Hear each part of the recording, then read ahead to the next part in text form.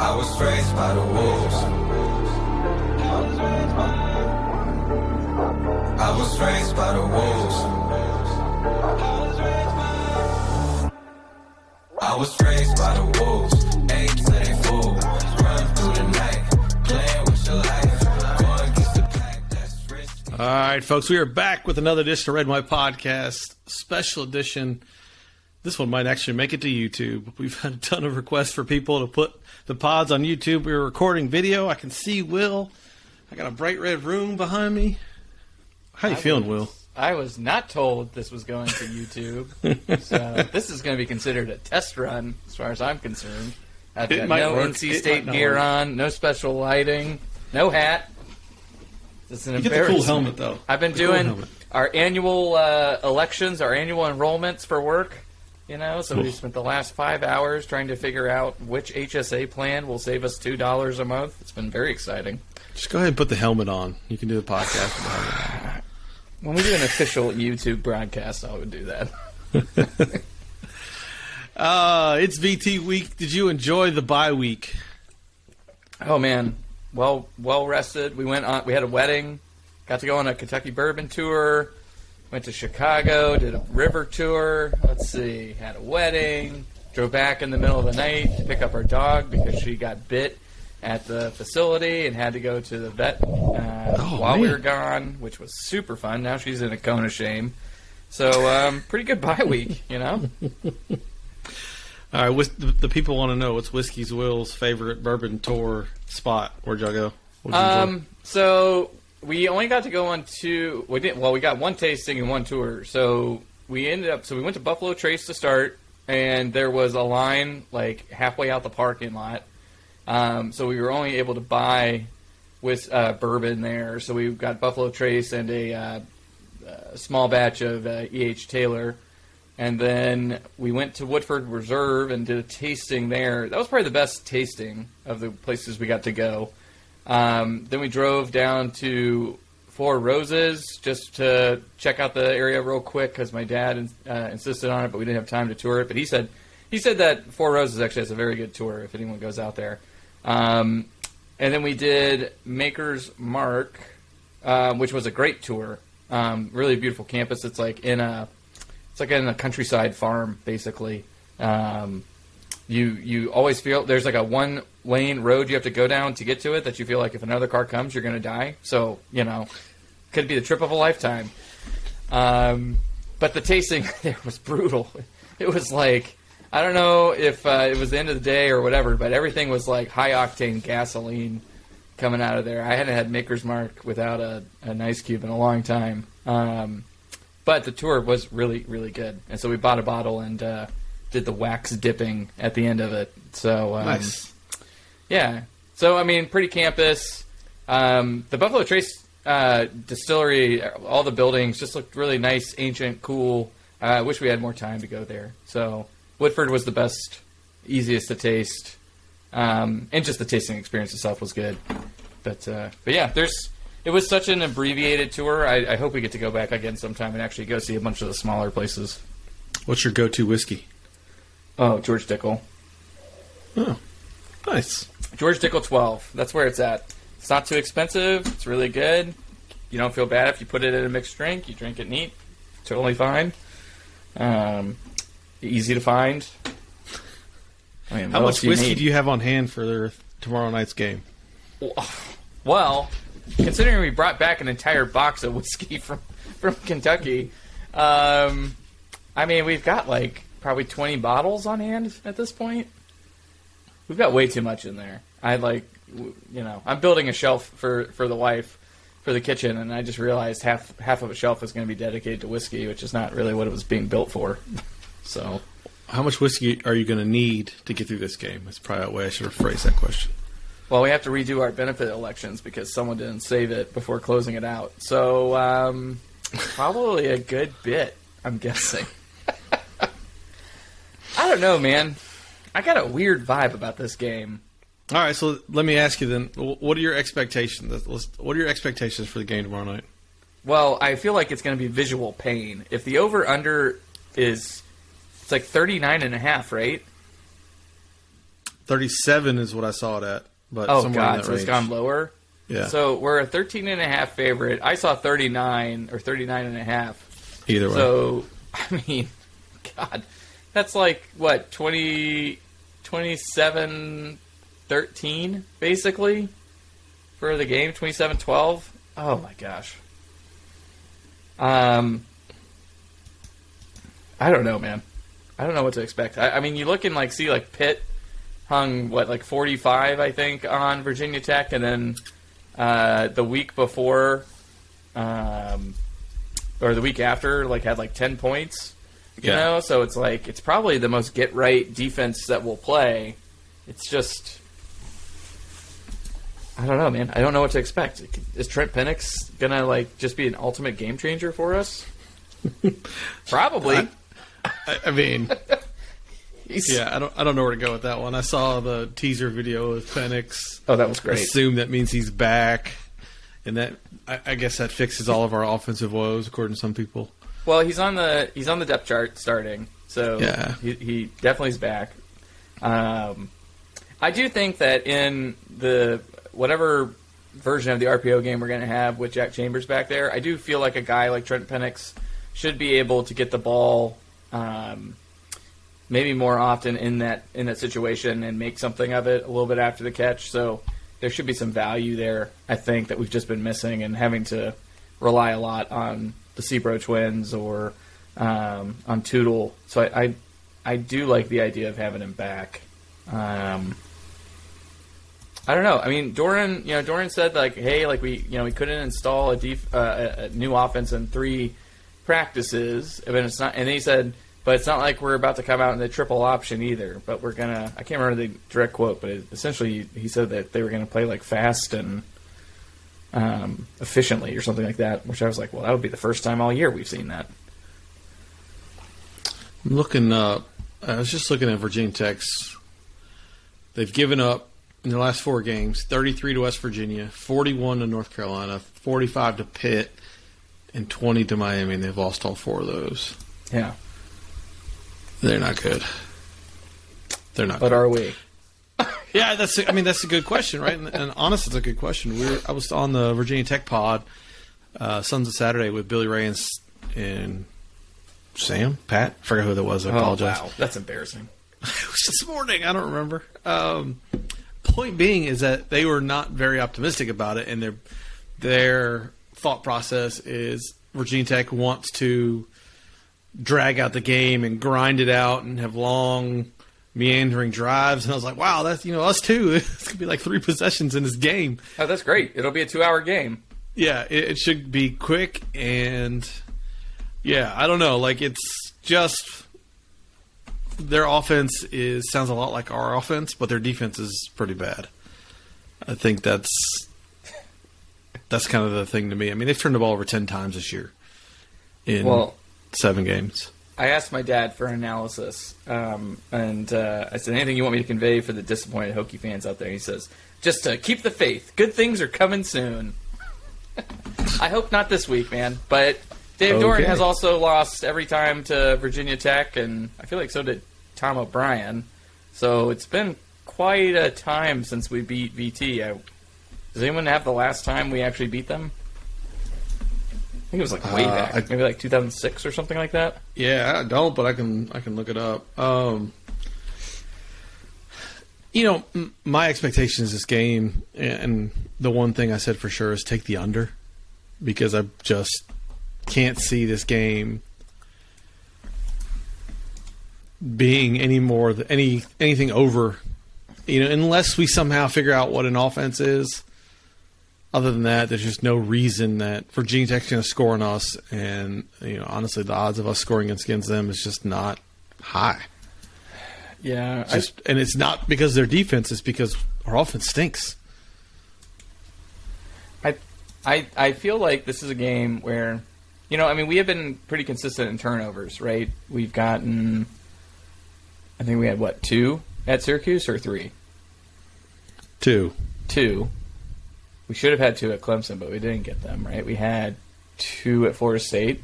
Mm-hmm. So Grant Wells had like one really bad game where he had 4 interceptions against ODU to start the year, and then part of me thinks that they like really tightened it up as far as decision making. But he's had an interception against West Virginia, UNC, and Pitt. So I've got a feeling that maybe the big reason the spread is what it is they really expect us to either have multiple turnovers or for special teams type play. Like I mean this. I know they are not good, but it is weird to think that we are favored 13.5 points with a backup quarterback. I mean, we are at home. We're coming off a bye, but so are they. Maybe we're going to be relatively healthy as far as having Sumo and Carter and everyone out there. But it's almost like, I mean, this spread just, to me, I haven't gone back and looked at what the spreads were in their other games. But, like, let's see, when they were, what Pitt was. Virginia Tech has won the last 5 games. I just went back and looked. Last time we beat them was in 2004. Yeah, that sounds and right. the time before that, 1992, we tied them. All right, so the Pitt VT game, the over-under was 42 points, and Pitt was favored 14.5 points. Yeah. And they won 45-29, right? So, like, it's not, I think, an unfamiliar place. I don't know. I mean, I'm more worried about the defense, really, in this game for us. Savion Jackson being out. There were a lot of injuries last game. Is the depth chart accurate, right? Like, I'm a little skeptical. And I also can just see, like, this has, like, a weird... One of those... It reminds me of, like, Wake Forest from a few years back. Miami of last year, where it's like they think, hey, this defense is super good. We're going to just put the island everyone out on the corner. And then the opposing team goes and just throws one-on-one jump balls, and their guys come down with them more often than they did the rest of the season. And all it takes is just a couple field position changes to get NC State pretty uncomfortable if we're not moving the ball efficiently or scoring in the red zone. So it's, I don't know. It could be that there's problems for VT that aren't publicly known, or they've just been really bad. And, NC State should do well, and then State fans should probably, like, not taking anything from it if that happens. I'm trying to look. What year was the Russell Wilson game? Was that 2010? Yeah. Where we were winning at halftime, and I was like, oh, yeah, we got him, 17-7. Came out at halftime and scored, and then we gave up 34 in the second half. That was the worst third quarter I ever experienced as a fan. Like, no one came back in to start, right? And, like, I think they had a massive kickoff return. It scored really quickly. It was 92-yard kickoff return. Good memory. Man, it was a painful day. Because I said, man, you can't because that was Tyrod Taylor, I think, that day. And it was Tyrod Taylor, yep. And then, man, Wilson threw some picks. I remember just being so annoyed. I think he threw a pick going into halftime, if I remember correctly. I think so, too. Yeah. God, that was like everything possible went wrong. He had and I grew up a Hokie day. fan, so, like, it was conflicting. But, the times like we've gotten up to Virginia Tech and seen them play there were just utterly miserable as NC State fans. One year was the Matt Canada year, where it was just like nothing could go right. And then it was a couple years prior. I went with my dad, and like the atmosphere was really great. It was a daytime game, and we still got our butts whipped. So like we need to pick up a win here. It's just weird that Doran's had a couple rough spots with certain teams, like Miami. Like I'm still amazed we haven't beat Miami yet. Is it though? What? He said it's weird. I was like, I don't know. Is it? Is it that weird, or is that kind of where we are? I won't get there yet. This Virginia Tech team stinks, but my concern is they're coming off a bye too, and I expect them to play a little bit better. If they turn the ball over a lot, it won't be close. Otherwise, I could see it being 17-13 or something stupid. Like, just ugly game. I have zero faith in our offense, even after the bye week. Are you hopeful with the offense performance coming out of the bye week? I mean, I don't expect us to play, at least call the opening script like we did against Syracuse, which I thought was like one of the worst underdog play scripts you could do. Like, I get that the place was loud. I hated that game script to start the game. But if you go back and look at it, Syracuse, we moved the ball and just didn't convert in the red zone. And just so many self-inflicted issues. And I do think it matters that you didn't have Demi Sumo, right? You had a backup. You had a walk-on running back playing in that game, right? You didn't have Devin Carter, even though I don't really love what Devin Carter's doing this year. I didn't like that. No Ant Smith for the rest of the year. Bummer. And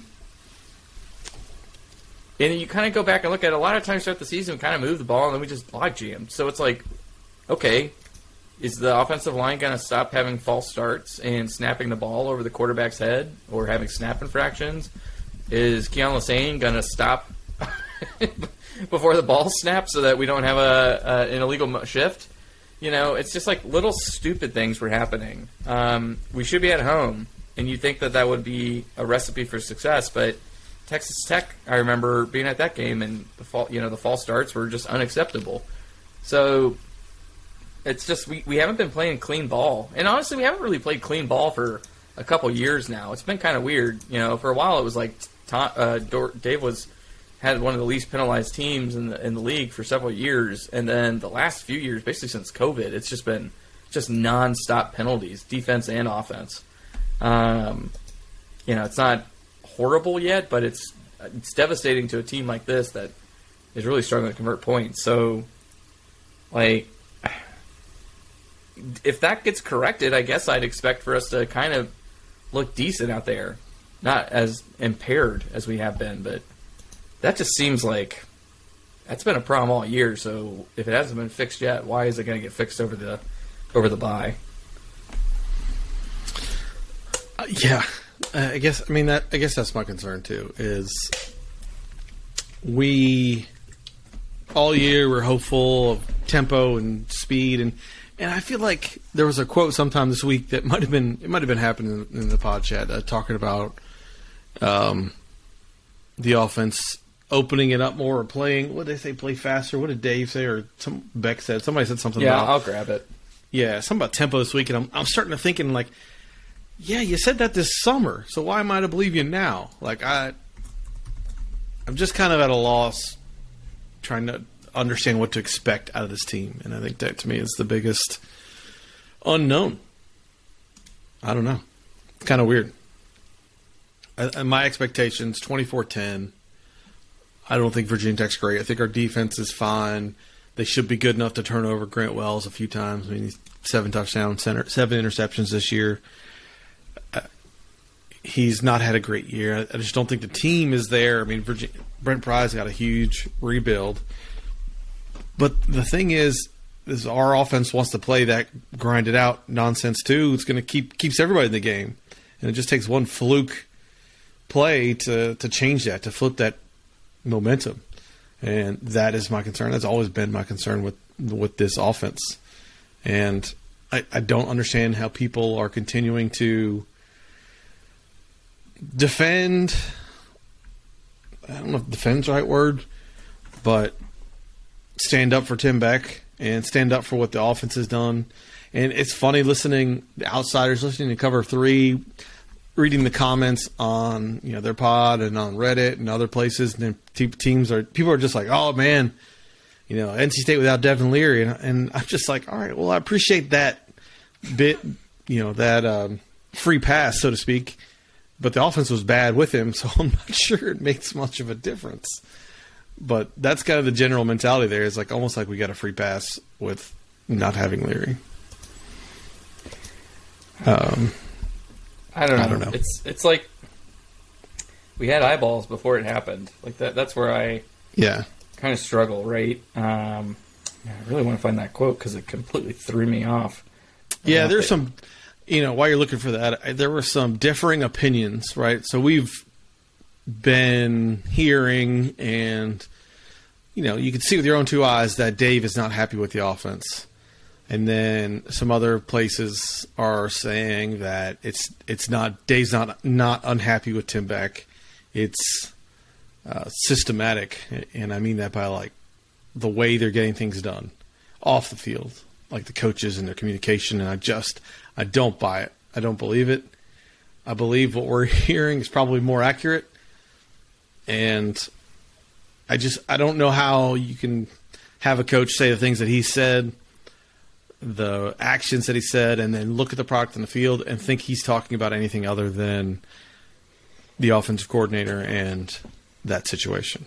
That to me is it just raises an eyebrow. Somebody would kind of defend that or say the alternate. I mean, Dave has said some things about Beck, and he's spoken about him like I would to my kids when they do something wrong. Like I've said it before, it's very, he's not happy with him. He can't be happy with him.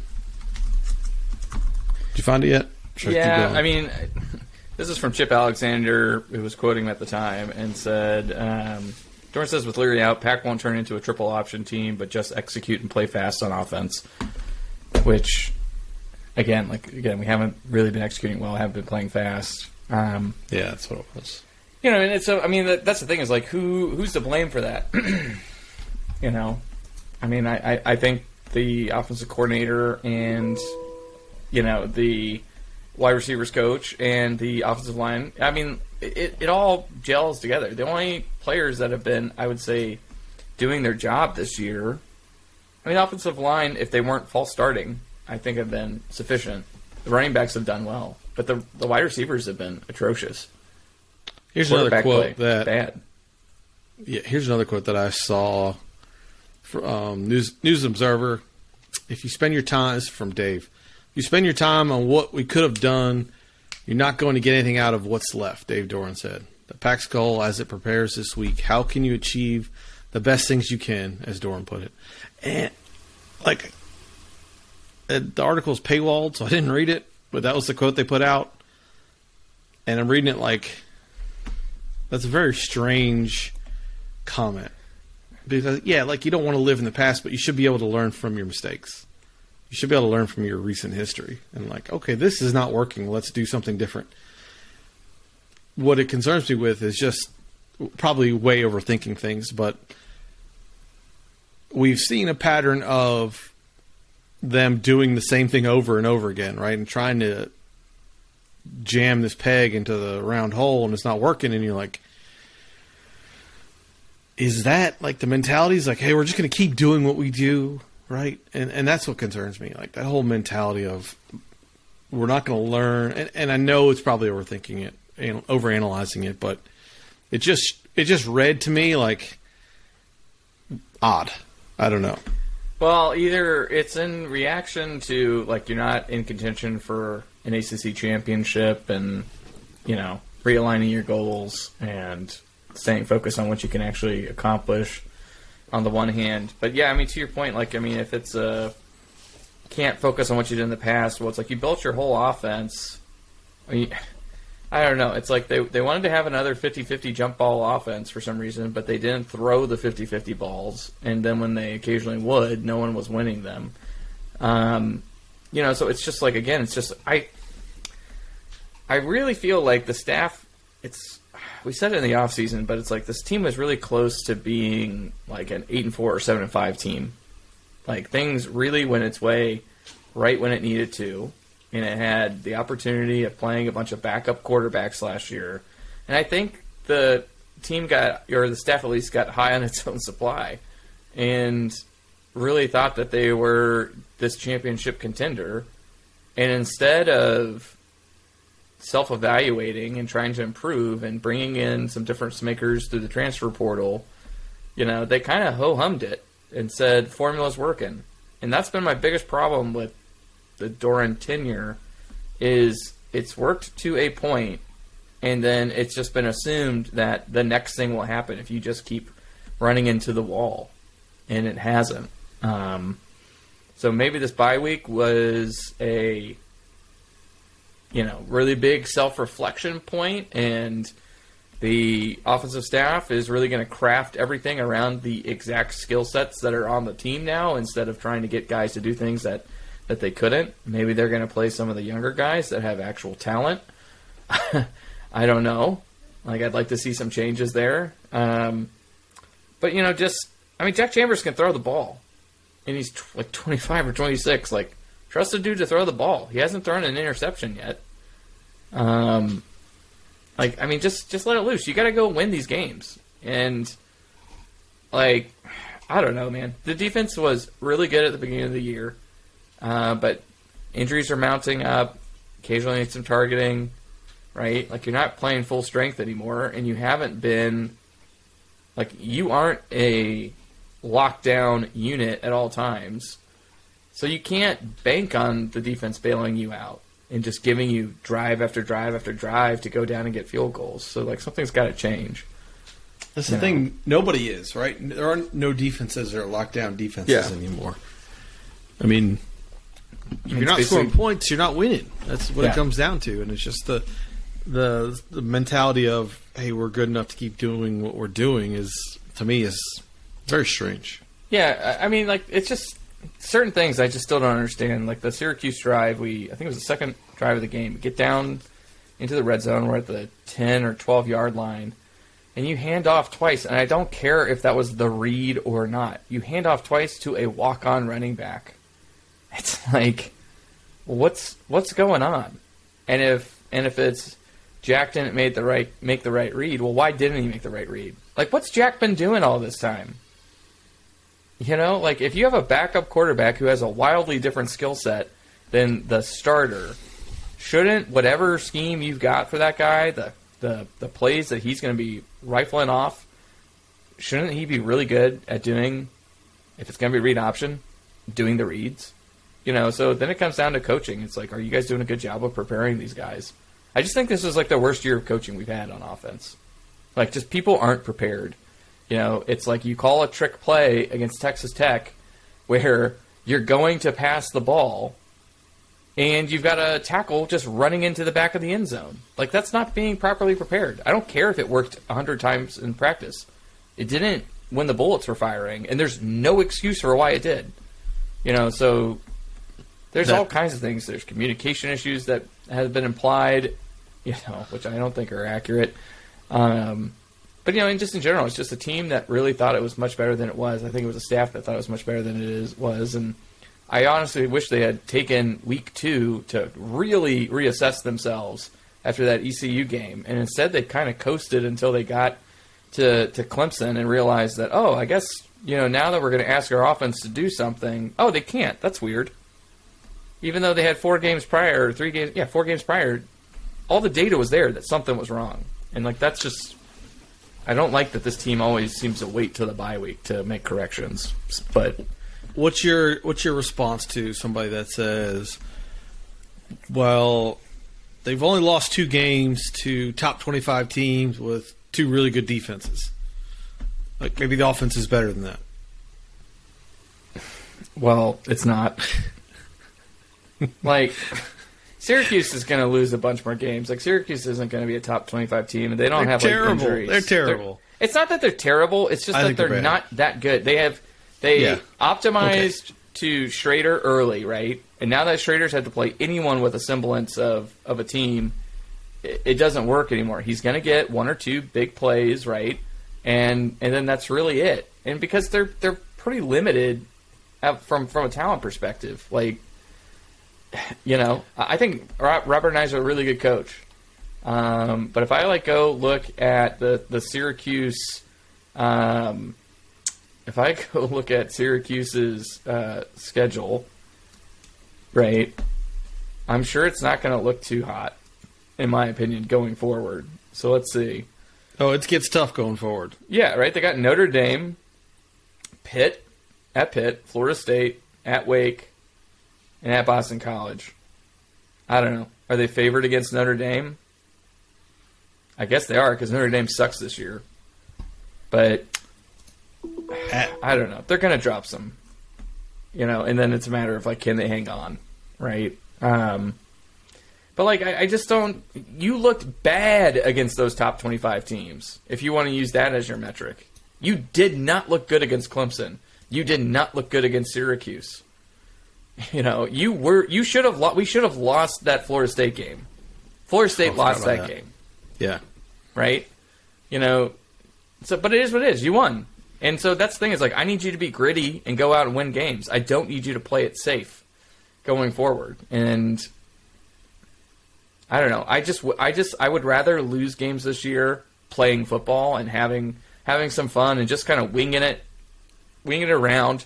Just don't be throwing everything behind the line of scrimmage. Like, just go out and try to win a game. If you lose, who cares? You are not expected to win with your backup quarterback.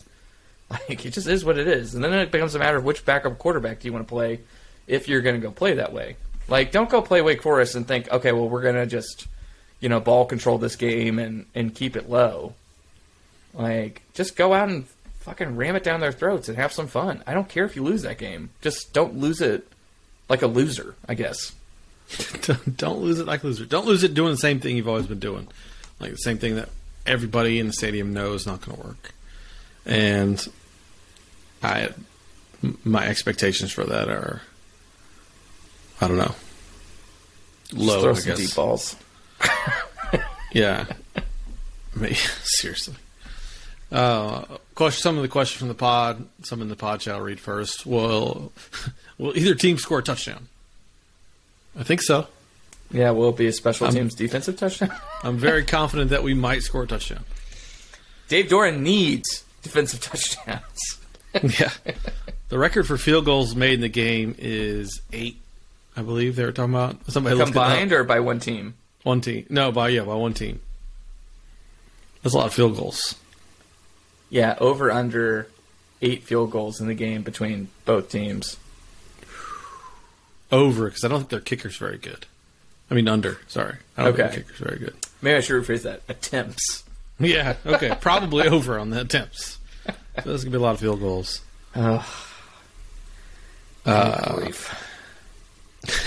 What's your I think go-to? we'll score a touchdown. I do think we'll score a touchdown. I do too. If we don't score a touchdown, then I don't know. Burn it all down. This one's for Whiskey Will. What's your go-to adult beverage for a tailgate on Thursday night? For a tailgate? Hypothetically. Yeah, if you were coming. Well, if I was coming, I would bring some whiskey. So I would just do whiskey or bourbon. I like to travel with some big ice cubes, like a real bougie bourbon drinker. And so, I'd probably just do Dickel on the rocks. Just tickle the Dickel, man. That's all you need. All right, here's another one. I'm curious what are realistic expectations for this season. I still see 8-4 being clearly on the table. However, I think the injury to QB, not that he was playing lights out, the ceiling got lowered. But what is a fair expectation? That was a good question. Yeah. I mean, we should beat Virginia Tech. We should beat Boston College. So that gets you 7-5. Do you think we should beat Wake Forest? Do you think we should beat North Carolina if they can actually move the ball? I mean, who knows? That game's always weird, right? And then you got at Louisville. Yeah. Like I think we should beat Virginia Tech. We should beat Boston College, right? Those two at home against not so great teams. Yeah, we're probably not favored in any other games, I would assume. Wake, at Louisville, and Carolina are all a bit unknowns, right? I think we play those games kind of strange. Like, obviously, Wake's offense concerns me, and our lack of offense concerns me for that game. Louisville, you don't know what you're going to get, but they are playing better. But I predicted them to Satterfield get fired, but if they lose to JMU and get smoked by Clemson, he still could get fired, even though they're playing a little bit better. And they got Wake this weekend, so Wake, JMU, Clemson, that's 3 losses in a row. It's possible it gets canned. I don't know, but they are playing better. So it wouldn't that game be I'm a lot less confident than I was earlier in the season. Yeah, it wouldn't be a Doran year without playing a fired head coach. Like, I feel like probably 8 of his 10 years, he's probably gotten one of those. You know, it would be great if his tenure includes multiple Louisville head coaches that are fired. Right? That would be interesting. And then the Carolina game, their offense is good. Their defense is terrible. But, it's, again, questions. It's more questions on our side. I don't know what to expect that game. That UNC game, I would just go pure Jacoby game. Less than 10 passes. I would be running it all over them. Just push it. They're just not a good defense. So, who knows? By that point, you could be maybe a little bit more dynamic on offense. But I feel like 7-5 is really the floor. Like, if we don't finish 7-5, I'm going to be just devastated. Especially if we somehow go 5-7. Like, if we lose to Virginia Tech, it's going to be all hands on deck at that point. Like, someone's getting thrown overboard. 7-5 would be a disastrous ending, but you honestly could see it, right? They could lose Wake, Louisville, and Carolina. Oof. Yeah, that would just be that would hurt. That would hurt. That would hurt bad, man. But here's the thing, man. Recruit better. Like, I hate to say it, but, like, we're here because we rested on our laurels. And I don't know, man. I don't know how you can be a coach in that building and not realize you got a bunch of duds at wide receiver. Like, you've got too many guys that are having to play out of position. Like, you shouldn't have to have Keon Lassane and Thayer Thomas in the game at the same time. Yeah. I can't have my phone on me. It's my camera, so I can't pull it up. But the quote from the IPS poster talking about how dynamic the offense was in practice this summer. Yeah. And how the three best wide receivers in summer camp and fall camp were Julian Gray, Ant Smith, and Thayer Thomas. If I remember correctly. I don't have the exact quote. And this is from somebody who's seen a lot of practices, known reputation. And their comments are the same as baffling why those guys can't get on the field when they were on the field all of summer. They were the ones making plays. Or they were the ones that were giving the defense a hard time. And yet we're going with this seniority. I don't know how they're figuring out these rotations, but it's what's really bothering me probably the most about this offense. Not necessarily, hey, you got a bunch of duds at wide receiver, but you're not even giving the guys who have talent a chance. That really pisses me off, right? That really takes the wind out of my sails that everybody's always like, oh, yeah, I trust the coaching staff. It's like, well, I don't because of this, right? These are the kinds of things that I'm seeing that make you like, what's really going on? Why are those decisions being made? Why are you not playing your best talent? Yeah.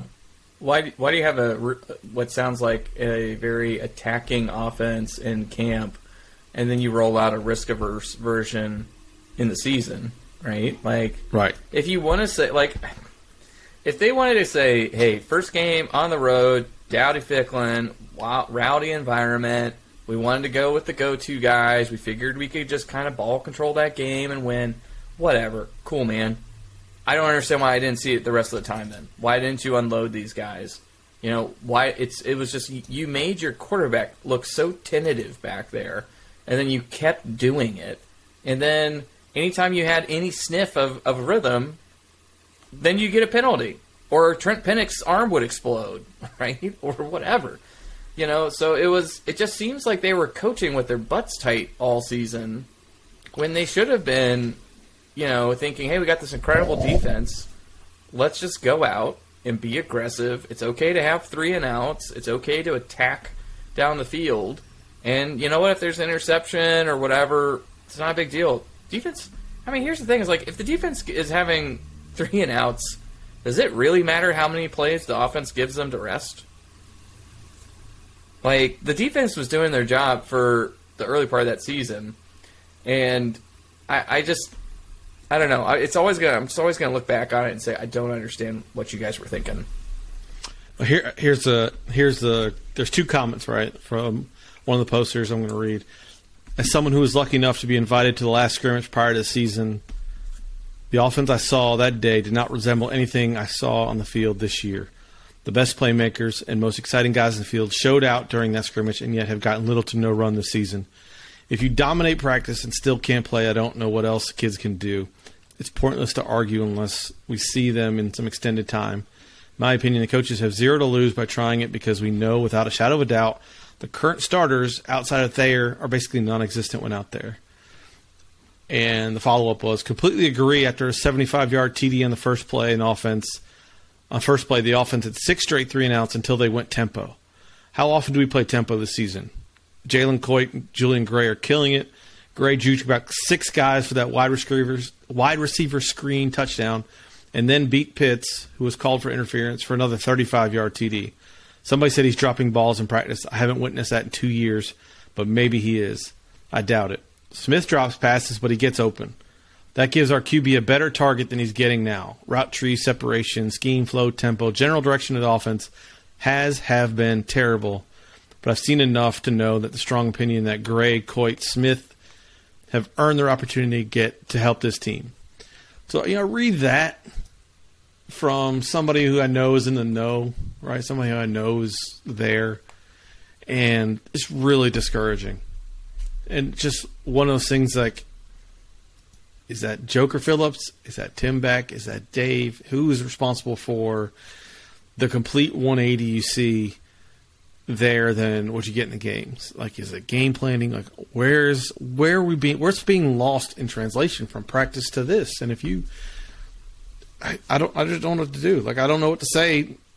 It's the same thing over and over again, and just good for you if you trust the coaches, but I've seen enough to know that I have some serious questions. I would love for somebody who has access to ask that question. Hey, we've heard reports of X, Y, and Z, this in practice or a different style in practice. Why are we not seeing this on game day? But of course Evan, we won't get that. But that's the pass, man. We're moving. Yeah, that's. I'm sorry. Yeah, we got to look forward to another screen pass.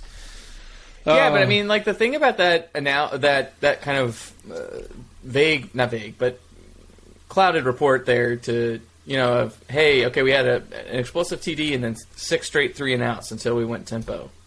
I mean, like that's the season in a nutshell, right? Yeah. So many 3-and-outs, 4-and-outs, 5-and-outs, whatever you want to call it, right? Where we just didn't go tempo. We never put our foot on the gas. It was very rare. I think we ran a slight amount of tempo actually on that first drive against ECU, and I was like, oh, okay, hey, we're going to put a little pep in the step. This is going to be good.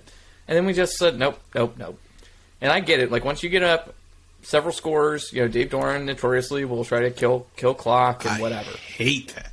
I just think that in this modern era, the I'm going to go burn the clock score delta needs to be higher than 14 points or 17 points. There's just too many teams that can score quickly in bunches these days that I think you've got to just add a little bit more margin to it. And I just wonder if the coaches were kind of just maybe a little too overconfident at times and just wrote it out. But I don't know. You also saw it. Like, there were some choices that Tony Gibson made going into halftime in multiple games where he just sat back in coverage and played it safe. And then those teams marched down the field and scored points.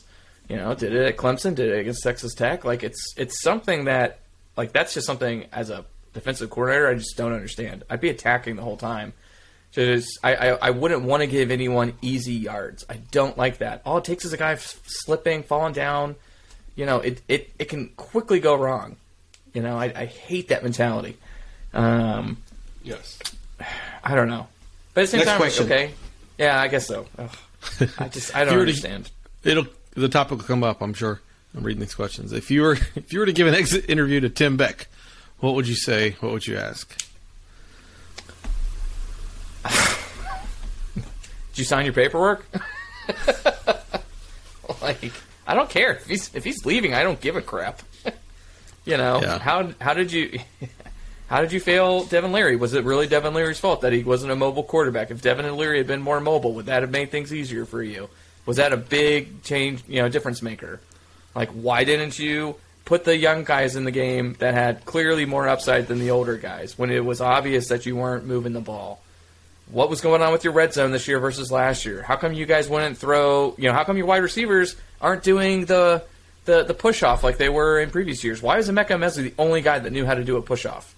Like, boom, those are the things I'd ask. Because, like, that's the thing is you watch our guys, no one's doing the little things to make the difference. And that's why Emeka Mezi always was winning those 50-50 balls. Dude was A.T. Perry. Like, I don't know, man. It's just super frustrating to watch. Like, we don't take advantage of things. Where's the pick plays? Right? What happened to Mesh? Why did we not see Mesh anymore? Yeah. I don't know. I could go on and on. All right, next question. What's the happiest you've been during the Dave Doran era? I mean, the end of that UNC game felt pretty good considering I was, screaming so loud that my wife thought I needed to go to the hospital. Boy, the whole Dave Doran era. Man, that Jacoby Brissett game, too, against UNC was pretty damn good. Actually, you know what? The happiest was the Clemson game. I'm literally crying in photos after that. I'm so overjoyed, and everything that went, all the levels of NC State stuff that occurred in that game with Chris Dunn, and then you still win. So, yeah, definitely a Clemson game. Multiple UNC games. The questioner said mine is probably the 18 class signing day or the 19 signing day. My response would probably be preseason every year. like every year I'm like, okay, this is the one, and I'll keep doing it because I believe at some point. But if I you were guess picking a Clemson, signing class, Carolina, Louisville, that game was awesome. The Lamar game. Specific games, but in general, it's always like before the season. I will say the feeling of that Pac-14. I thought the Pac-14 class was the best recruiting class we ever had. I had so much hope, and I mean, you hit on every single one of those guys. So all through that tenure, I was just so impressed with those dudes. The day Jacoby Brissett came and threw a pass in the first game, God, that was so great after seeing the crap show from the year before. Mm-hmm. The moment and then having Jacoby on the sidelines because he had to sit out. Oh my gosh! And everybody, he's such a leader. He's traveling to all the games. I was like, I want him in the game. Yeah, I remember that. When Dave Doran said Wisconsin-Oregon hybrid, I thought, here we go. Oh, that might be Championship's coming. That might be it. That's a good one. Still haven't seen it. Still waiting for that one. Oh. Forget about tomorrow. Which program has a brighter future? Forget about... What are my options? Virginia Tech or State? Oh, for the game. Dude, man. That's... I would say it's NC State just because... Virginia Tech has so much to make up. Justin Fuente, if he's getting a buyout, he shouldn't be. I trust Dave more than an unknown Brent Pry. So I'll lean that way. But at the same time, the counter to that would be, we've seen the relative ceiling for Dave. Does that change, right? Does Brent Pry have the opportunity to break that ceiling? Yeah. I mean, the thing is, VT won't have the Coastal to rely on anymore. So that's a factor. I'd take NC State. I mean, I guess I'd look at it like this. If for some reason, we've said this before, if Dave Doran left after this season or after next, in general, I'd say this program is in pretty good shape to be elevated or maintained. Though what we're seeing this year is not maintainable, but that's really one skill position group that's killing you. Yeah, I would think it would be us. It's tough being a Virginia Tech fan right now, but we had a bad year 0 too with Dave Doran, and we also had it in 2019. So stuff happens. I'm sure they'll bounce back relatively quick. I assume they're going to hit the portal pretty hard. This is my question: if you could replace one right now, would you replace your wide receivers, or would you replace your offensive staff? Wide receivers. If you just gave me Zay Flowers, this team would be infinitely better. Yeah, I don't think so. I do. I mean, he's going to get more screen passes. He might take them a little farther, I guess. If Devin Leary had an actual wide receiver to throw to, or two of them, this year would have been wildly different. Like Would there's Zay just, Flowers get on the field? What?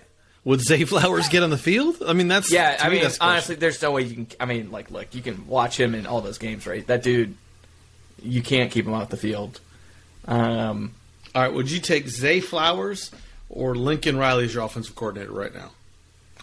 Oh, effing A. Okay, hold on. So I get Lincoln Riley is going to take a demotion to come be our OC? Yes. Yeah, okay, I'll take Lincoln Riley. I wanted Lincoln Okay. Riley before. I never understood why we didn't try to just throw everything we could at him after they were just, decapitating ACC teams that 2 or 3 year span, whatever it was. Would you take Garrett Riley, Lincoln's brother who's lighting it up at TCU, or Zay Flowers? I want Garrett Riley's wide receiver that he's lighting it up with. That one dude, what's his name? Robinson or something? Yeah, That one dude is insane. Their whole offense goes through that guy. That's what I'm saying. It's like, if you have an elite wide receiver, I mean, just think about it like this. If you had a Zay Flowers or a Josh Downs or someone like that that just actually commands attention, it would free up a Devin Carter again to kind of replicate numbers he had previous years, or a Thayer Thomas. That's the thing is, like, we just have not had a great wide receiver. Julian Gray. We have Josh I know. Downs in Julian Gray form. Like, they're the same I mean, wide receiver. I mean, here's the thing. Play the guy. Like, in some ways, if Thayer Thomas wasn't here, a guy like Julian Gray is getting on the field. Right? And you have that rough year with him as a first year, inconsistencies, whatever. But that dude actually takes the thing to the house. And that's what I'm just saying. Like, I mean, this staff could work with a functional wide receiver. We just haven't ever had one. I mean, Mekamezi was undrafted. I mean, the best pair that we've had recently is Harmon and Myers. But, yeah. I mean, I said earlier this week, I would take Owen Spencer, Darrell Davis, and Jarvis Williams over any wide receiver group we've had with Dave Doeren. Because those guys Owen Spencer could get deep when he would catch the ball. I don't care how often he dropped the ball. He had some mega seasons for us. And then Jarvis Williams, Darrell Davis were super reliable. And we just haven't had really that pair where we had an actual deep threat to pair with that type of guys. We've had possession receivers galore. We still have them. Now they're just too short or can't get separation. Would you take a mobile quarterback or Zay Flowers? Well, I've got a mobile quarterback now. I've got 2 of them. Okay. I mean, give me a mobile quarterback like Cam Newton. Yeah, I'll take that, man. All right. Here's my question. I was thinking about this today. If the other popular excuse we hear a lot is, well, we don't have a mobile quarterback or we don't have a guy that can run. Okay. What, in today's football, give me the bare minimum quarterback you would need who can't run. Like, how good would that person need to be? Like, let's say Phillip Rivers is the top, right? Yeah. Can't run. He's your Hall of Famer. How far down do you need to go? Give me somebody who is not Phillip Rivers, who would still command a good offense, even though he can't run. Mike Glennon, like, I don't know. That's really tough because I would say, like, you really do need a Phillip Rivers type. You need someone with just an elite special arm ability to make checks at the line, right? Just a savant as far as reading defenses and just knowing the plays and knowing what's going to happen. Like, you just need someone who's just elite in that capability. And the other thing that reminded me was the quote from this week, and it was about Bo Nix, or what Bo Nix had said about leaving Auburn and going to Oregon. And apparently he's given the freedom now to check down and change the play. And his comment was, at Auburn, I had to look to the sideline, get the play, and then go. And I didn't have any freedom to do whatever. I forgot how he said. I'm paraphrasing. Yeah. Essentially said, at Oregon, I can look at the defense and know and adjust how I see fit. And sure as shit Oregon hasn't lost since the opening day to Georgia, and Bo Nix has been playing pretty damn well. They just beat the crap out of UCLA.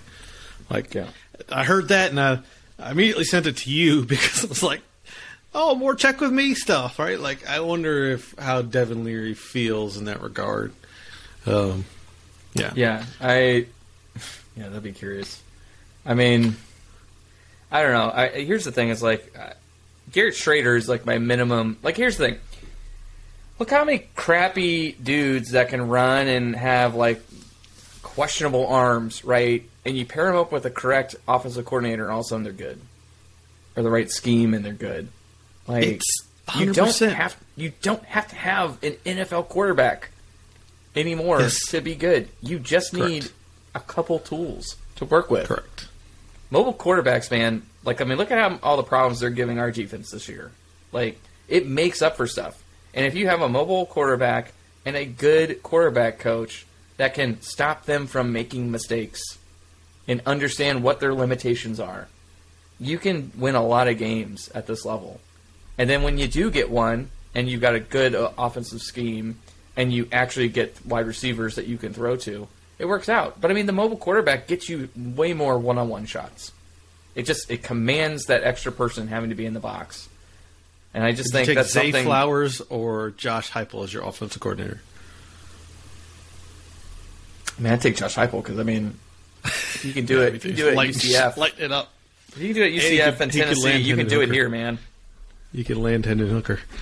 Oh my gosh, I still don't understand. Like, I was listening to IPS earlier, and they were like, no one was saying when Hendon Hooker left Virginia Tech that was a big issue or going to really hurt them. And I was like, I think pretty much every Virginia Tech fan I knew wanted Hendon Hooker, the super efficient quarterback that had won a bunch of games, to stick around instead of Braxton Burmeister. Like, that was some revisionist history there, and I was like, I don't recall anyone saying this is going to end well. I wish we had picked up Hendon Hooker. High school. Yeah, I still can't. I could not believe that we took Matt McKay over Hendon Hooker. That blew my mind, and I am the biggest Matt McKay fan there is. Wasn't there a quote somewhere this week? I remember it rolling through the chat that we were on our way to visit Hendon Hooker. He was likely going to commit, and then they went and they saw Matt McKay and offered him like the night before, and he committed. I was like, I mean, what are you thinking? Morons. That was a Matt Canada special, if I remember. No. Matt Canada. I think didn't Matt Canada recruit him? No. Are you sure? Because Drink, he was. I'm he pretty redshirted and he played he had some garbage time under Drink, and then Drink was gone. I could be wrong. Yeah, I don't know. You could be right. I'm not sure. Regardless, it was an idiot mistake. You could have had Hendon Hooker, and you could have had Zay Flowers. The story about Zay Flowers, where they were prioritizing either a JUCO wide receiver or a transfer or whatever it was, and you're sitting there and just like, are you effing kidding me, man? Like, sometimes you got to play the long game. I can't believe, and then you ended up getting Tabari Hines.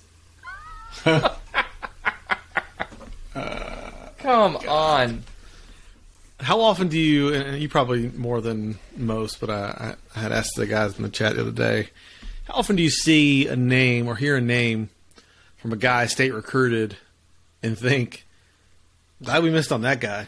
Like, I've heard a few recently that, and in particular quarterbacks, one being Jacob Zeno, went to Baylor, is now the backup at Western Kentucky, and then Zach Calzada, who's Texas A&M, Auburn, who knows where else is going to end up next. But, like, we were in their both of those guys' top three, I think.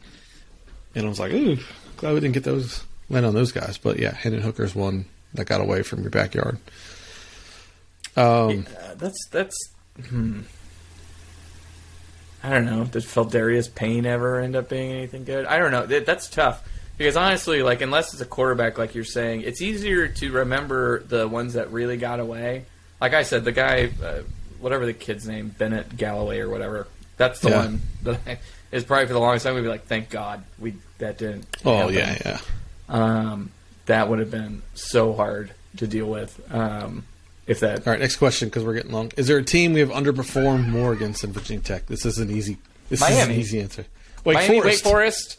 Yeah, Wake Forest. Yeah, I mean, between those two, in the recent era, I think the Miami losses were just brutal.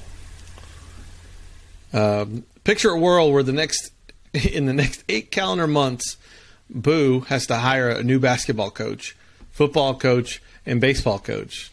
Elliot Avent's only 38 from winning 1,000. Retirement looming ? Not really a question. Just sitting here wondering what impending doom we might be facing. How many baseball games do we play in a season? 40 something. So I guess I guess if everything went right, he could get 38. I guess that's true. I mean, he's not replacing Dave unless Dave leaves, because I am convinced that Dave will stick around until he gets that damn 78th win, and then it's, who knows? Then I bet he will retire. I think he'll just be done. Yeah, that sucks to think about. I have no confidence in Boo whatsoever. Like, it just really feels like he is coasting along. I still have no idea what the vision is. I keep being told by those in the know that, there's a vision. There's a PDF that explains it. But I don't know, man. He's so hands off. It's hard to imagine how he runs a search. It's hard to imagine if he's going to have enough money to go out and do something special. But at the same time, like, we're supposed to have Jim Phillips, that we had a higher payout than anticipated for the 2021 season for ACC revenues. Significant is what he said. So maybe we will have some more money. I do know a lot of the changes, or the reason we didn't make any changes, or the limitations that you've seen kind of in the last year or two were COVID related, where if somebody left the department, they just didn't fill the position and tried to coast and cover, and they had the guys furloughing salary and things like that. So I think we're going to be well positioned to hire people. If Dave, the best thing that happened for us is Kevin Keats to leave and Dave Doran to leave on their own, not have buyouts, and have as much of a purse string to work with. Yeah, I'm just nervous he's going to be lazy, is all.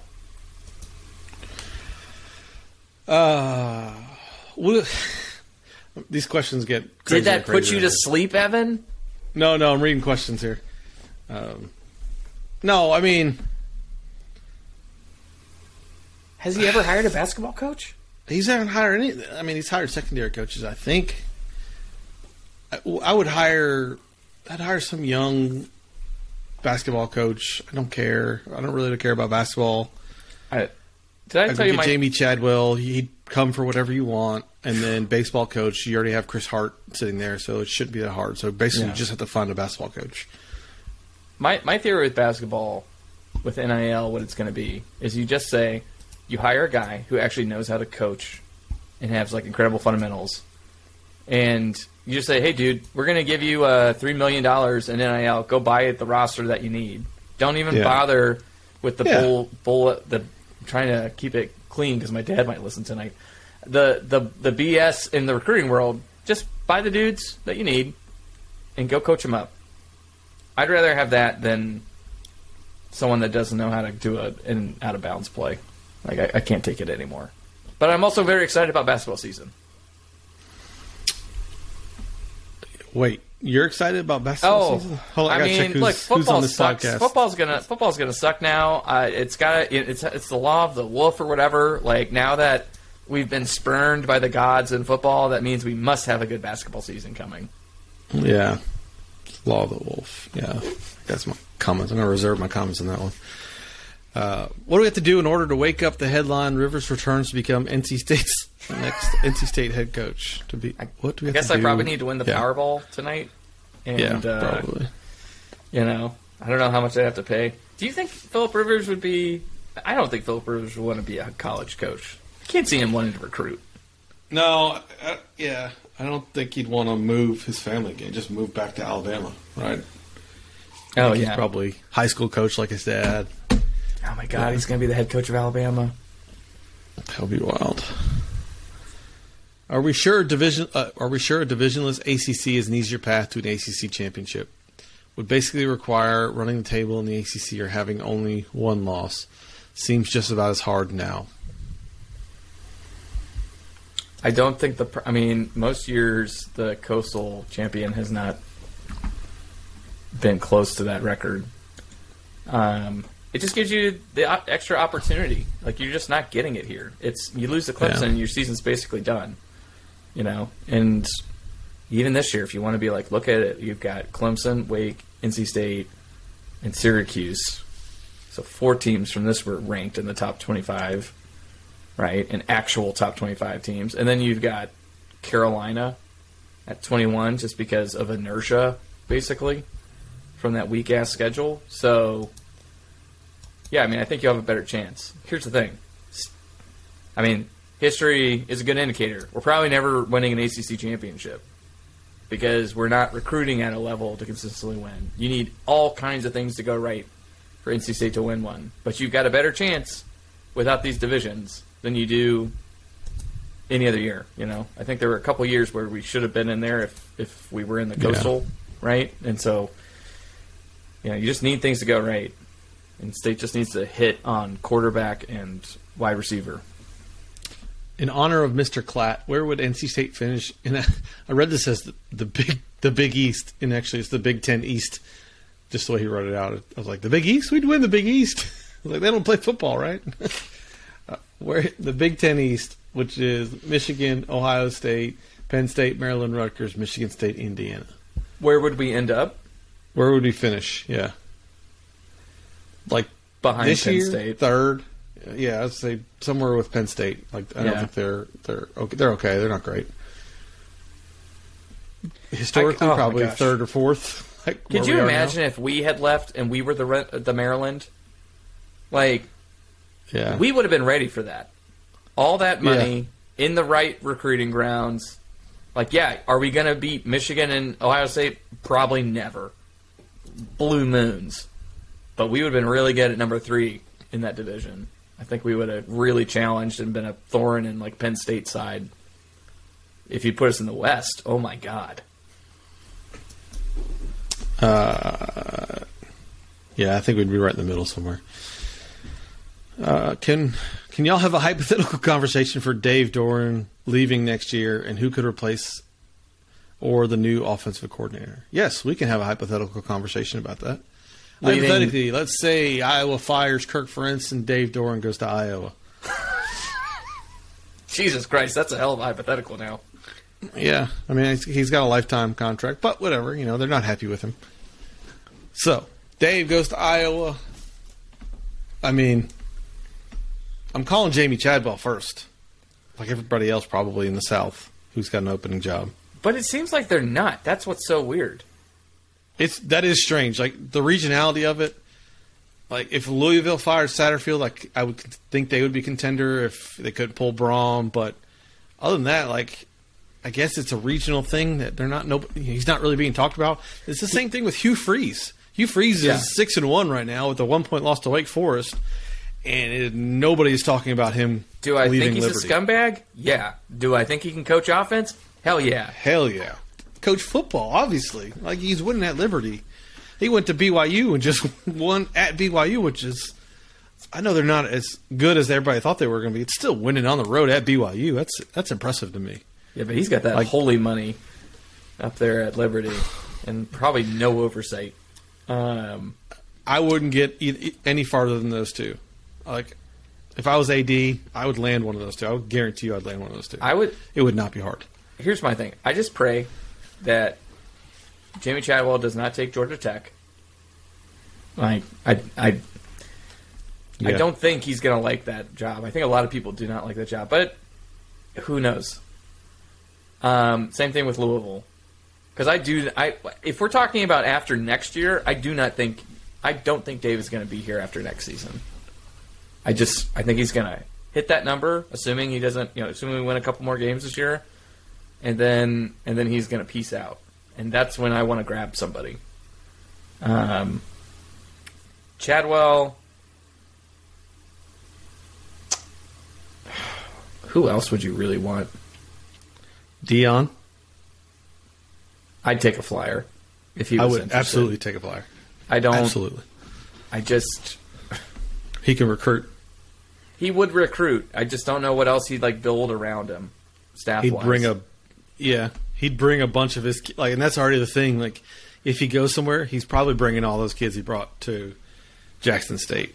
Yeah, all those 5 stars, right? Could you convince Lance Leipold to leave Kansas for NC State? If he doesn't go to Wisconsin, yeah, I bet you could. Right? Like, if for some reason Wisconsin and Nebraska can't convince him to come that way. I don't know what's going on with Nebraska's search. I haven't heard anything there.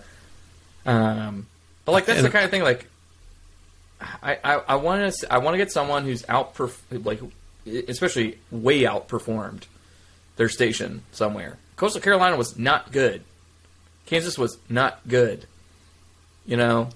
Like, and the early podcast listeners will know we were on Lance Leipold when he was at Buffalo a long time ago. Like, yeah, that guy wins, man. And when they hired him, I was like, he's going to do well. Like, I think it would be great to get an offensive-minded staff. Like, I just really think it's so weird that NC State seems to think that blue-collar mentality can't translate to being fun on offense. It's just super weird to me. Get someone who's creative, dynamic, and is going to go try to score and put points on the field. You know, it's like that's why when you watch our offense, and it's just kind of hard to square because you're like, what is our goal? Is our goal to eat clock, or are we going to actually score points? Because a lot of times we don't seem to be trying to score efficiently. At the same time, nailed the Buffalo or Leipold hire. Will Healy just got fired at Charlotte. So I will take that one. I will take that one on the L. Yeah, that's a huge L. Like, I still kind of weird how that didn't work out into regard. Like, I thought he'd be able to get more talent to Charlotte, which is interesting to me. Just if you did Coach of the Year right now for ACC, who are you choosing? Oh, I've seen the arguments for Mike Elko. Yeah, which, I mean, it's hard to argue it with. I think Mac will get a lot of votes. He should. They're going to win the Coastal. Dino might get some votes for Syracuse being better. I mean, I guess it's got to be Elko. I just can't think of who else you would give to. Dave Clawson, maybe, depending on how Wake finishes out. Yeah. Yeah, I mean, I'd have to say Elko. No one but Elko. Everybody else sucking. Yeah. And, I mean, let's see. I just want to take a quick look at their schedule real fast. But, I mean, they got Boston College. They're at Boston College. They got Virginia Tech. I mean, so they got an opportunity in the next 2 games to get bowl eligible. Mm-hmm. And I think if they get bowl eligible, that he gets it. Like, I don't find what Syracuse has done to be that impressive. No. It seems very manufactured. UNC is very manufactured. You know? Like, it's like, I don't know. Like, I think you've got to really give a testament to what a coach has clearly done, a staff has clearly done to fix a problem. Like, UNC without Drake May is a 2-win team. Right? Like, I mean, I don't think Coach of the Year should really be landing a legacy recruit and playing him. He's playing him, unlike some coaches I know, not playing the better talent. Duke's lost at Kansas and in overtime to Georgia Tech, and then by 3 to Carolina in kind of a fluky game. Yeah. Like, that's a lot better. This is interesting. I just noticed this, and it reminded me that last weekend, the Syracuse-Clemson game, James Henderson's texting, and we're talking about Robert and I, and his constant players trying to make plays, and I think coaches need to set your players up to make plays, right? It's kind of a constant battle he and I always have. And, like, the perfect example to me is Robert and I left Virginia to Syracuse. Virginia is terrible now with essentially all the same players. Same quarterback. All right, that's the other one is, hey, you need a quarterback. Okay, they got the same quarterback they had last year when they were putting up 40 a game. Virginia's terrible. Syracuse is competent. Like, a lot of that's got to be offensive schemes. I give credit to Robert and I, and just, yeah, that's just a tangent. Man, imagine Not a going question. from 4,500 yards and 31 touchdowns last year to 1,600 so far. I mean, just like, God, Brennan Armstrong. Who's the UVA's coordinator? Like a little guy named Des Kitchens, known for running the NC State offense, trademark. Clearly powerless without his co-OC. Clearly. I would take George McDonald as a wide receiver coach right now. That's probably for sure. true. True. Not a question, but I feel great with Jack Chambers having 2 weeks of practice, plus a great warm-up against the worst team in the ACC. I meant to put out a pod earlier this week about this. Are you playing Jack Chambers or MJ Morris? I'm playing Jack Chambers this game. We need bowl eligibility. Like, I can't have this year be 5-7. But my thing is, like, just let Jack play. You know, like, don't hold him back. Don't call a crappy game plan. If you're gonna do that, then just put the freshman in. Like, if you're gonna coach a veteran quarterback like a freshman, you might as well just put the young guy in. Right. I think Jack's more than capable of leading the team to multiple wins. I don't feel like that from what I saw with MJ Morris. Like, it's too much to expect a straight up true freshman arrived in fall camp player to really do that.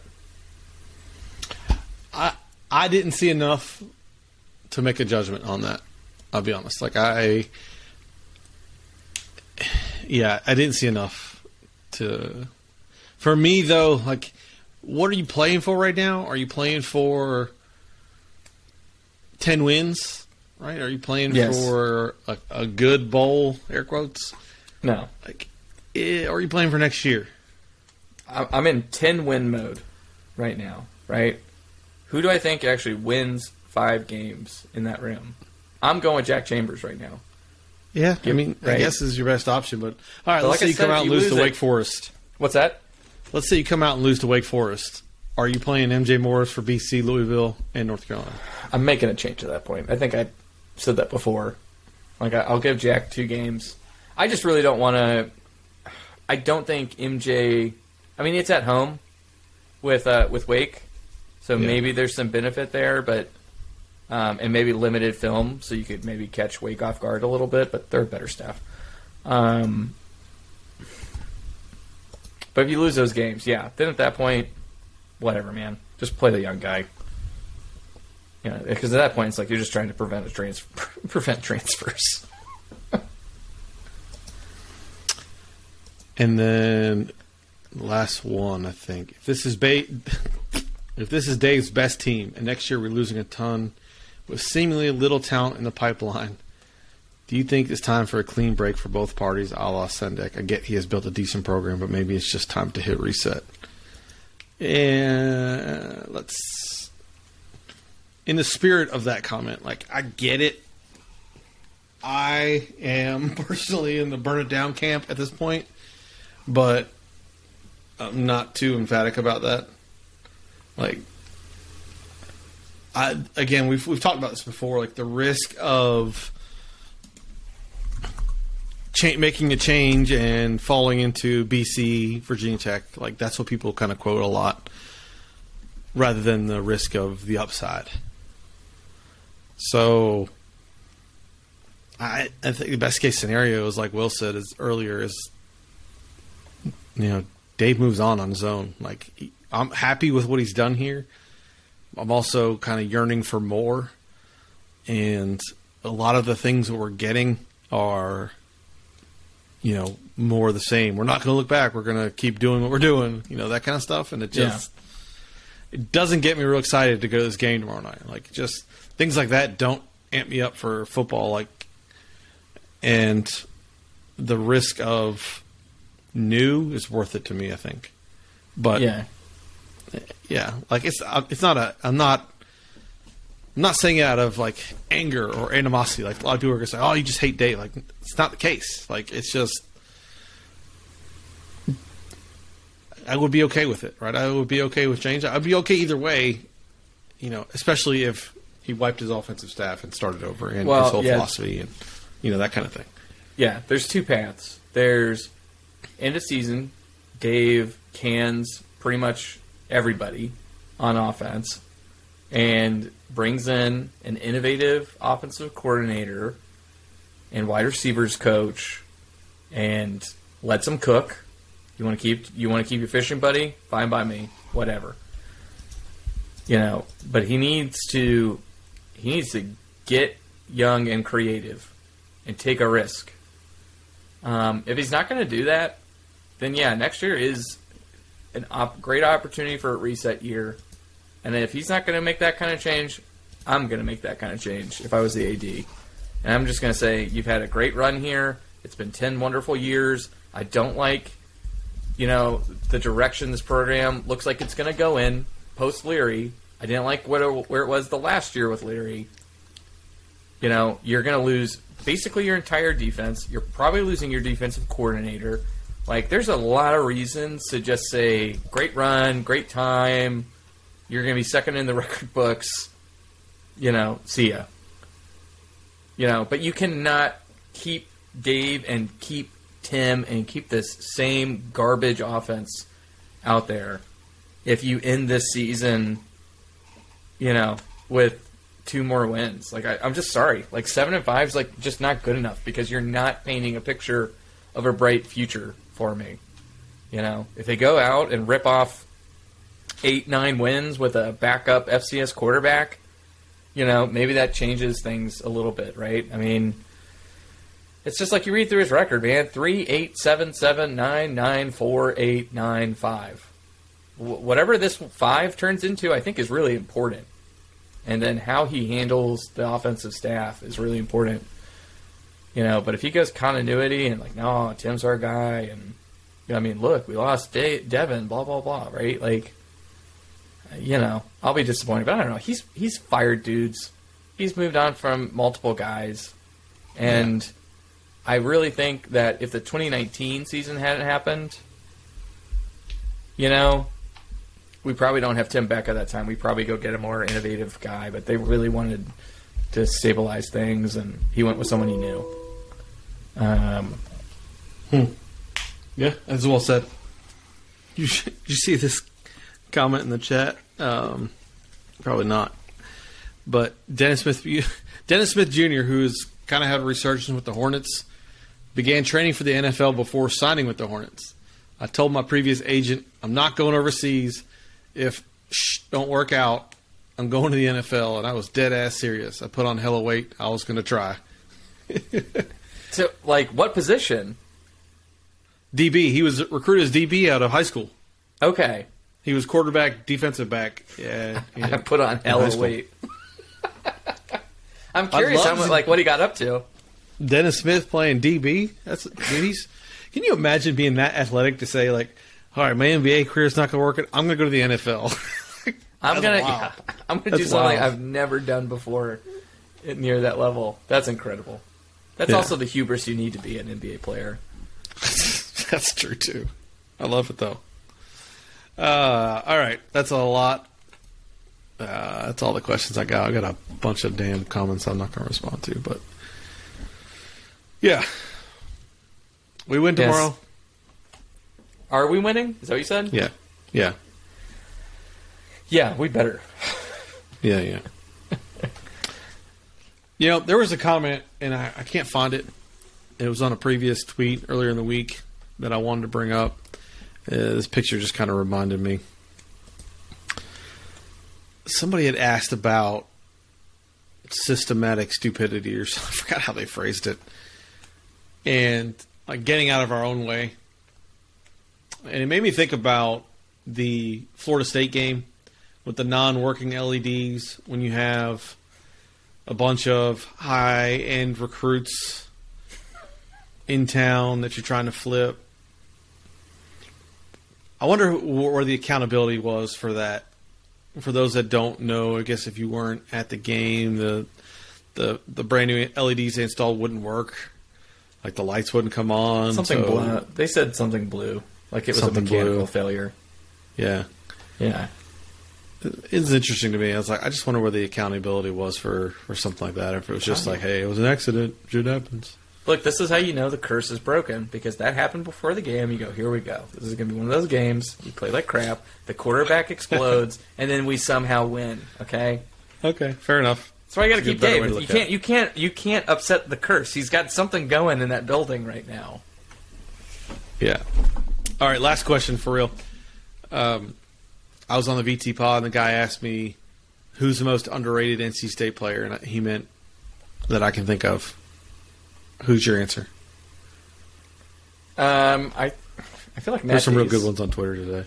I think Matt Days is really underrated. Actually, J.R. Sweezy, super underrated. Somebody mentioned him, yeah. Yeah. I thought Tyler Jones, like, no one ever talks about him. That dude, like, basically, like, started his whole career. That whole line was good. Incredibly good. Yeah. Again, it's like if you could take little pieces of the program and make an all NC State team. Like, I'd take that whole offensive line, you know, and assuming that I don't get, like, someone like Kotry or Holt or something like that. Like, I can't go back too far. But, like, that line was so good. You could pick Adams, Prescott while he was still here. I don't remember, like, whatever happened to him. Did he transfer, or did he just like get booted from the team? Tyrone Prescott. He left his senior year. No, right? No, someone from New Jersey. Maybe it's another guy that was on the line. No, Prescott went pro for a little while. Had a short stint with Jaguars, maybe. I don't remember who. I thought someone left the 2019 season that we weren't expecting. I know the kid that left to go home closer to Florida. Yeah, T.J. McCoy. McCoy, yeah. Yeah. Highly rated. Yeah, his mom or dad had cancer or something. Yeah. Boy, I could swear someone from New Jersey that was on the offensive line transferred. Someone tweet at us. I know it happened in like the 2019 time frame, 2019 or 2020. Yeah, I think I would say Tyler Jones. That's like someone where unless you like really paid attention, that dude was like rock solid. He had really long arms. Yeah. I'll read you some of the answers that some people gave. Jamie Barnett, which I think is a fantastic answer. Like, I didn't think of him, but the guy was underrated. He did everything for those teams. Took beatings, absolute beatings. Owen Spencer got a bunch. Jarvis Williams. Like Corin Robinson, but I don't think he was underrated because he was all everything. Yeah. Same thing with Nate Irving, got a bunch of mentions. Like everybody was on him.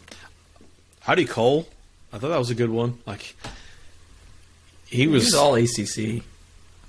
Yeah, but he's just not somebody you really talk about, right? Just not highly rated. I do, because I've got that great picture from that UNC game where he's like twirling Brent Renner or whatever his name is on that one sack, and I was like, oh, yeah. Man, I'm going to keep that for life. Ray Robinson, Jamal Eugene got mentioned. Oh, I love Jamal Eugene. Yeah. I love Ray Rob. He was my guy back in the day. Number 5. I think I still have number 5 jersey somewhere. I said Jacoby Myers. That was my answer on the pod. And it's probably a bit of recency bias because of how successful he's been in the NFL this year. But it just, like, he was overshadowed a lot by Kelvin Harmon. Yeah. And just thought he was fantastic. He single-footedly saved us some games. Like, he made some catches that were just unbelievable. He single-footedly? Yeah, he got 2 plays in, I don't remember which game it was. In the same series, he got the 1 foot in with the one-handed catch. UNC. Was it the UNC game? Like, at UNC, yeah. Unbelievable. Like, he saved those games by making those plays. Yeah. Yeah. His hands were glue. Like, he was awesome. Like, everyone forgets about it, but Ryan Finley's insane third down conversion rate that year was because of him and Harmon. Like, I mean, it was just like, dude, the ball was anywhere in their zip code, those hands came down with it. It was so crazy to watch. Yeah. When he scored against Florida State, that was 2018, 2017, whatever that was, down in Tallahassee. And he took like a slant or whatever was to the house and like flipped in and got the penalty. And I was like, you deserve it, man. Yeah, you earned it. 100% worth it. Yeah. Somebody said Brandon Bishop. I'm pretty sure that was Brandon Bishop's burner account. Dude, Earl Wolf was so great. People don't really talk about Earl Wolf anymore. Oh, I loved Earl Wolf. I've mentioned him God, numerous times over the years, how he was everything for that defense. Like, I just remember his eyes bleeding after that Music City Bowl. Like, the guy had 20-some tackles, was just absolutely everywhere and gave his heart out. Like Earl Wolf that's a good one. He's like, that's the one people would always point back to as like, trust TOB or trust in-camp evaluations with no offers, because I think we were his only offer. That dude was that guy's rock. That guy's money. Yeah. Andre Brown.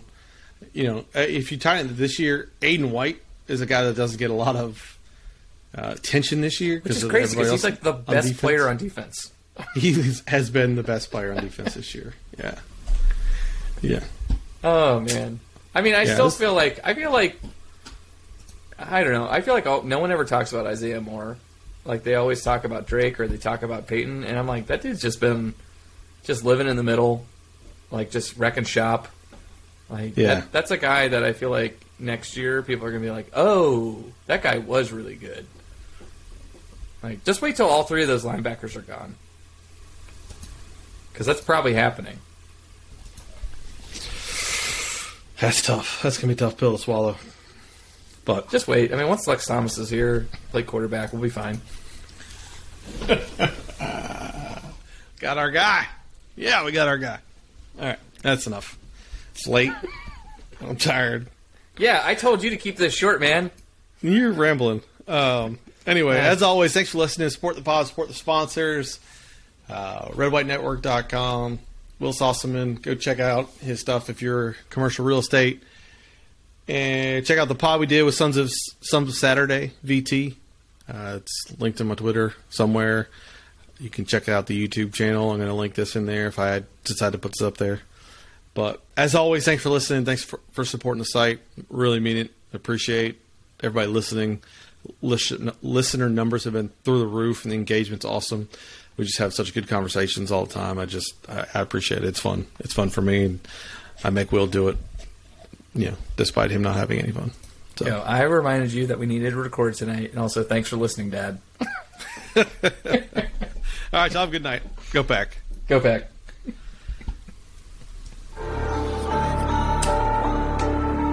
I was raised by the waves. I was raised by the wolves. Ain't till they fold. Run through the night, playing with your life. Going against the pack, that's risky in life. Better play it right, yeah, you better play it right. G'day, Curd Nerds.